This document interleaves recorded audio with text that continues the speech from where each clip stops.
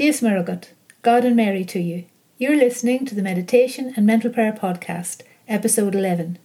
You do need mental prayer for salvation, so let St. Ignatius Loyola show us where to begin.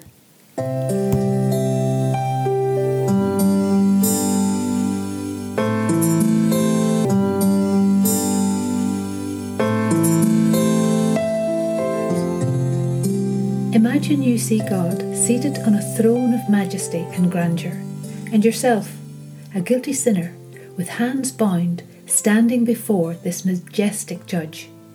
An account of all your sins is being read, the sins you've committed in the whole of your life, with all the circumstances that surround your sins, the places where you committed the sins, and the people you were with, or those people that you impacted also, your state in life at the time of committing those sins, and of course, your age at the time. You cannot excuse yourself, nor deny anything. We do mental prayer to make sure this doesn't happen.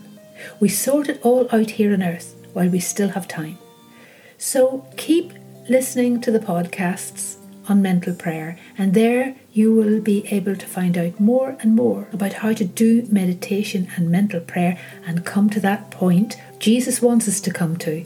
Be ye perfect as your heavenly Father is perfect.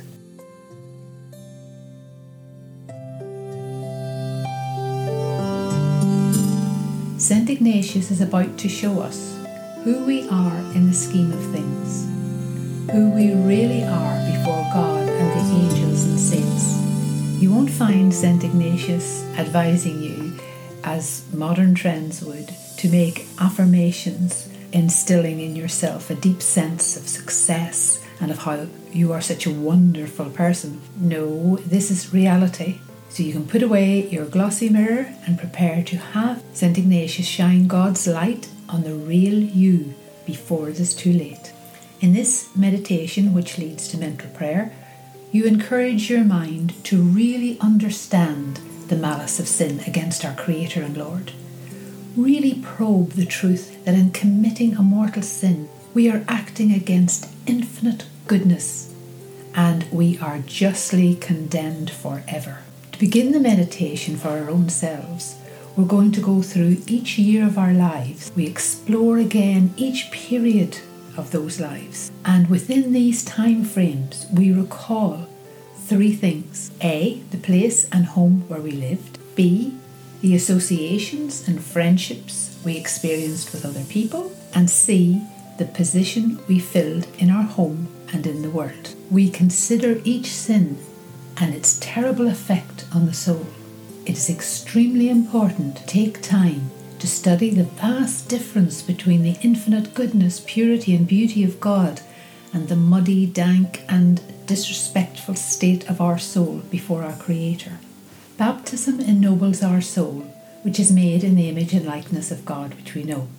Baptism washes away original sin and renders our soul pure and holy and exquisitely beautiful. St. Teresa of Avila was shown a soul without sin, and she marvelled at its beauty. Teresa wrote that she would gladly give 1,000 lives and suffer 1,000 deaths to preserve the beauty of a single soul.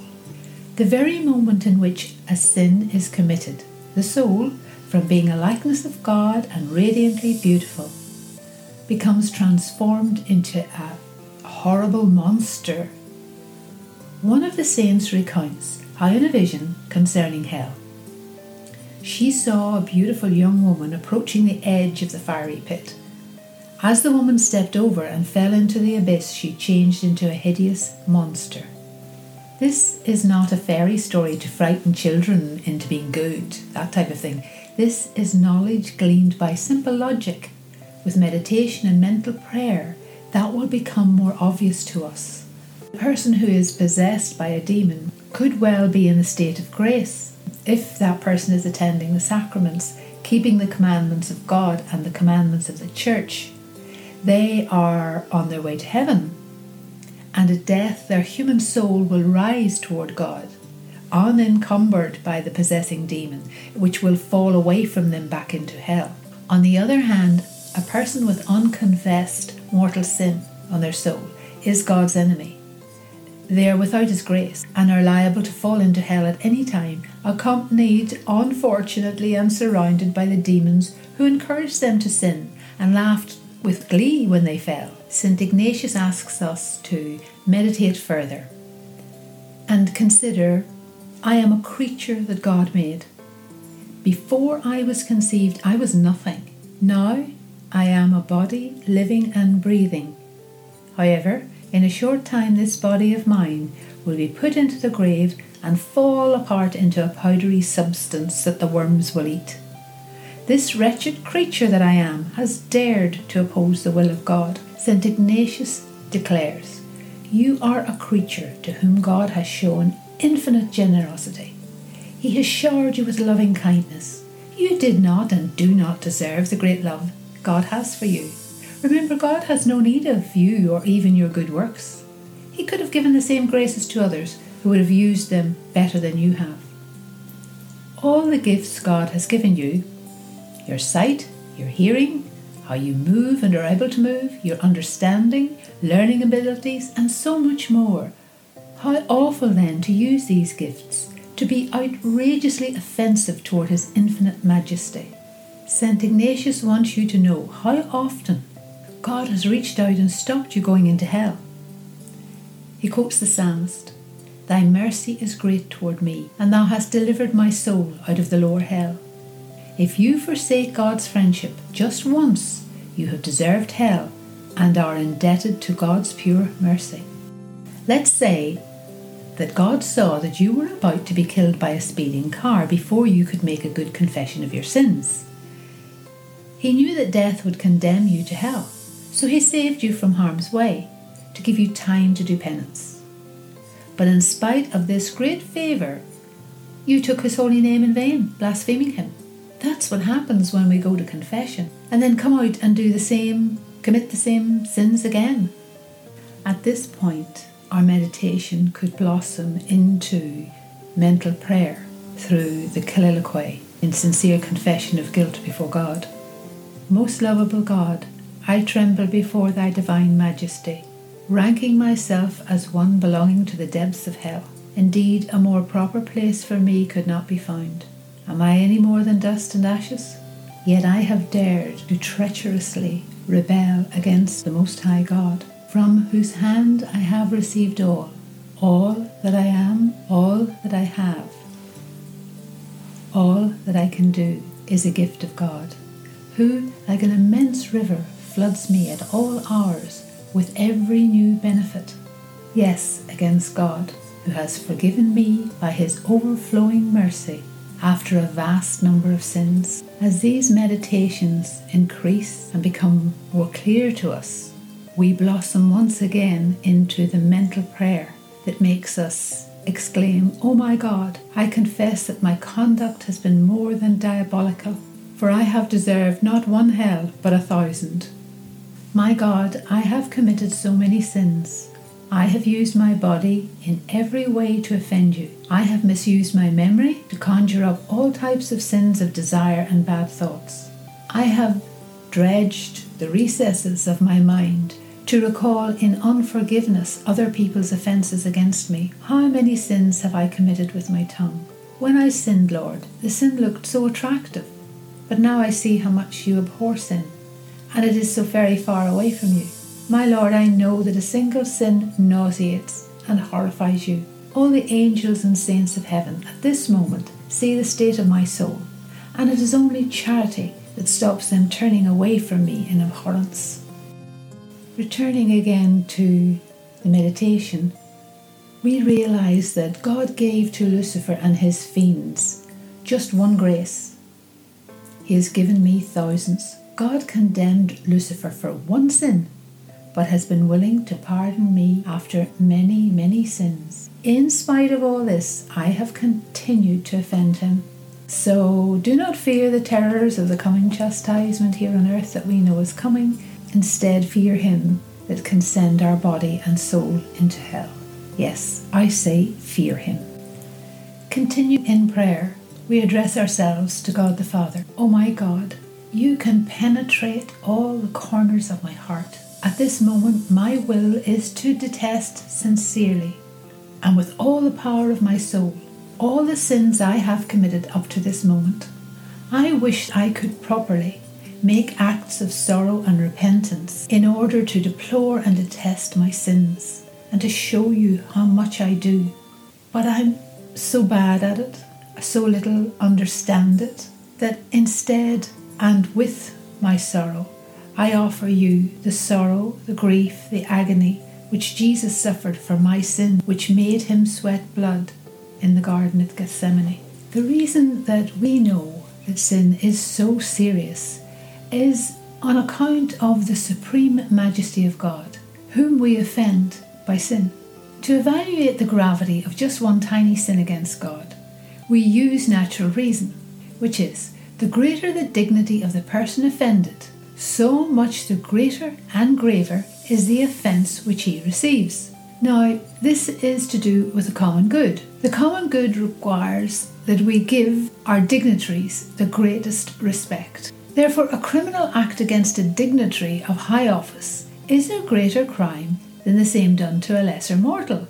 In this day and age, we rail against such things, but we rail against them more when some important person or a dignitary gets off themselves doing a criminal act which the ordinary mortal or the ordinary man on the street wouldn't get away with. So that's not the same thing. This is a crime against the person.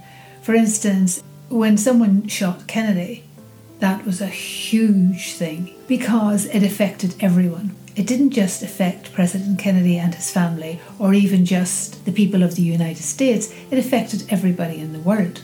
But if some poor old fella on the street was going along and got shot, nobody would hear about it because his death would not affect very many people. And so it is for this common good that we can understand that the more the person is important to us all, the more the crime against him is considered serious. And so this is the way it is with God. God is highest of all, the greatest of all.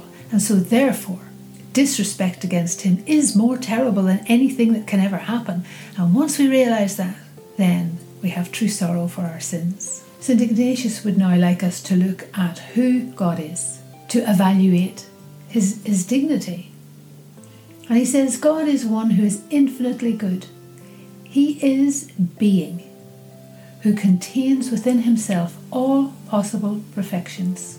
He is infinite goodness, infinite power, infinite wisdom, infinite generosity, infinite mercy. To sum things up, he possesses infinite perfections.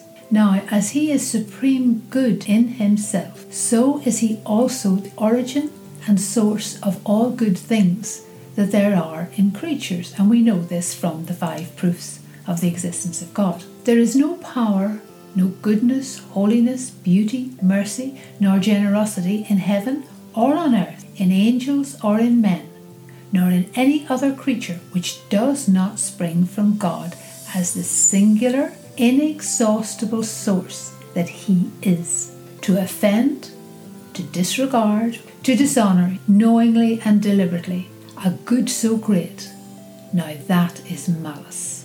And so, in mental prayer, we raise our gaze to heaven and we speak to ourselves, we speak to our soul. We say, my soul, picture the Lord seated there on a throne with thousands of angels about him, awe-stricken before the splendour of his divinity. They devote themselves to praising and blessing him to the fullest extent of their powers. Knowing that they cannot honour him as much as his greatness deserves, they prostrate themselves humbly before his face and confess that he ought to receive infinite love and glory, much more than they are capable of giving. But now listen to this. All the while that this is done in heaven, where all the blessed spirits vie in holy competition in praising and glorifying the great majesty of God, a vile man rises from the ground to do insult to that supreme majesty, heaping that majesty with reproach and abuse. Ignatius laments, oh, what enormous and incomprehensible malice.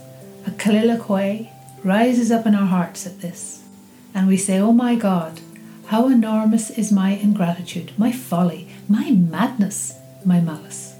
Still in thy sight, my mortal sin is something infinitely greater than what I can know. St. Augustine says, may I know myself, may I know thee, that I may despise myself and love thee. My God, what has been the way I have offended thee? And what kind of sorrow and repentance have I had after the offences? From time to time I've made an act of contrition. I've struck my breast and then continued living unworried as though there was nothing more to worry about, that I was assured of your pardon. How can I be like that after so many offences against you, God? Will I be content with a repentance so feeble and so hastily formed? Oh, I wish I'd never offended you. O being who art infinitely lovable, why did I not rather sacrifice my body and my life 1,000 times? And now, dear listener, for the resolution. The evil has now been done. It's been done. I have let myself be deceived by my senses and be overcome and led astray by my evil inclinations. Forgive me, O my God, I beg thee by thy infinite mercy and by the merits of the precious blood of thy Son Jesus Christ. I turn to thee with all my heart, and I say to thee, I hope never to sin again.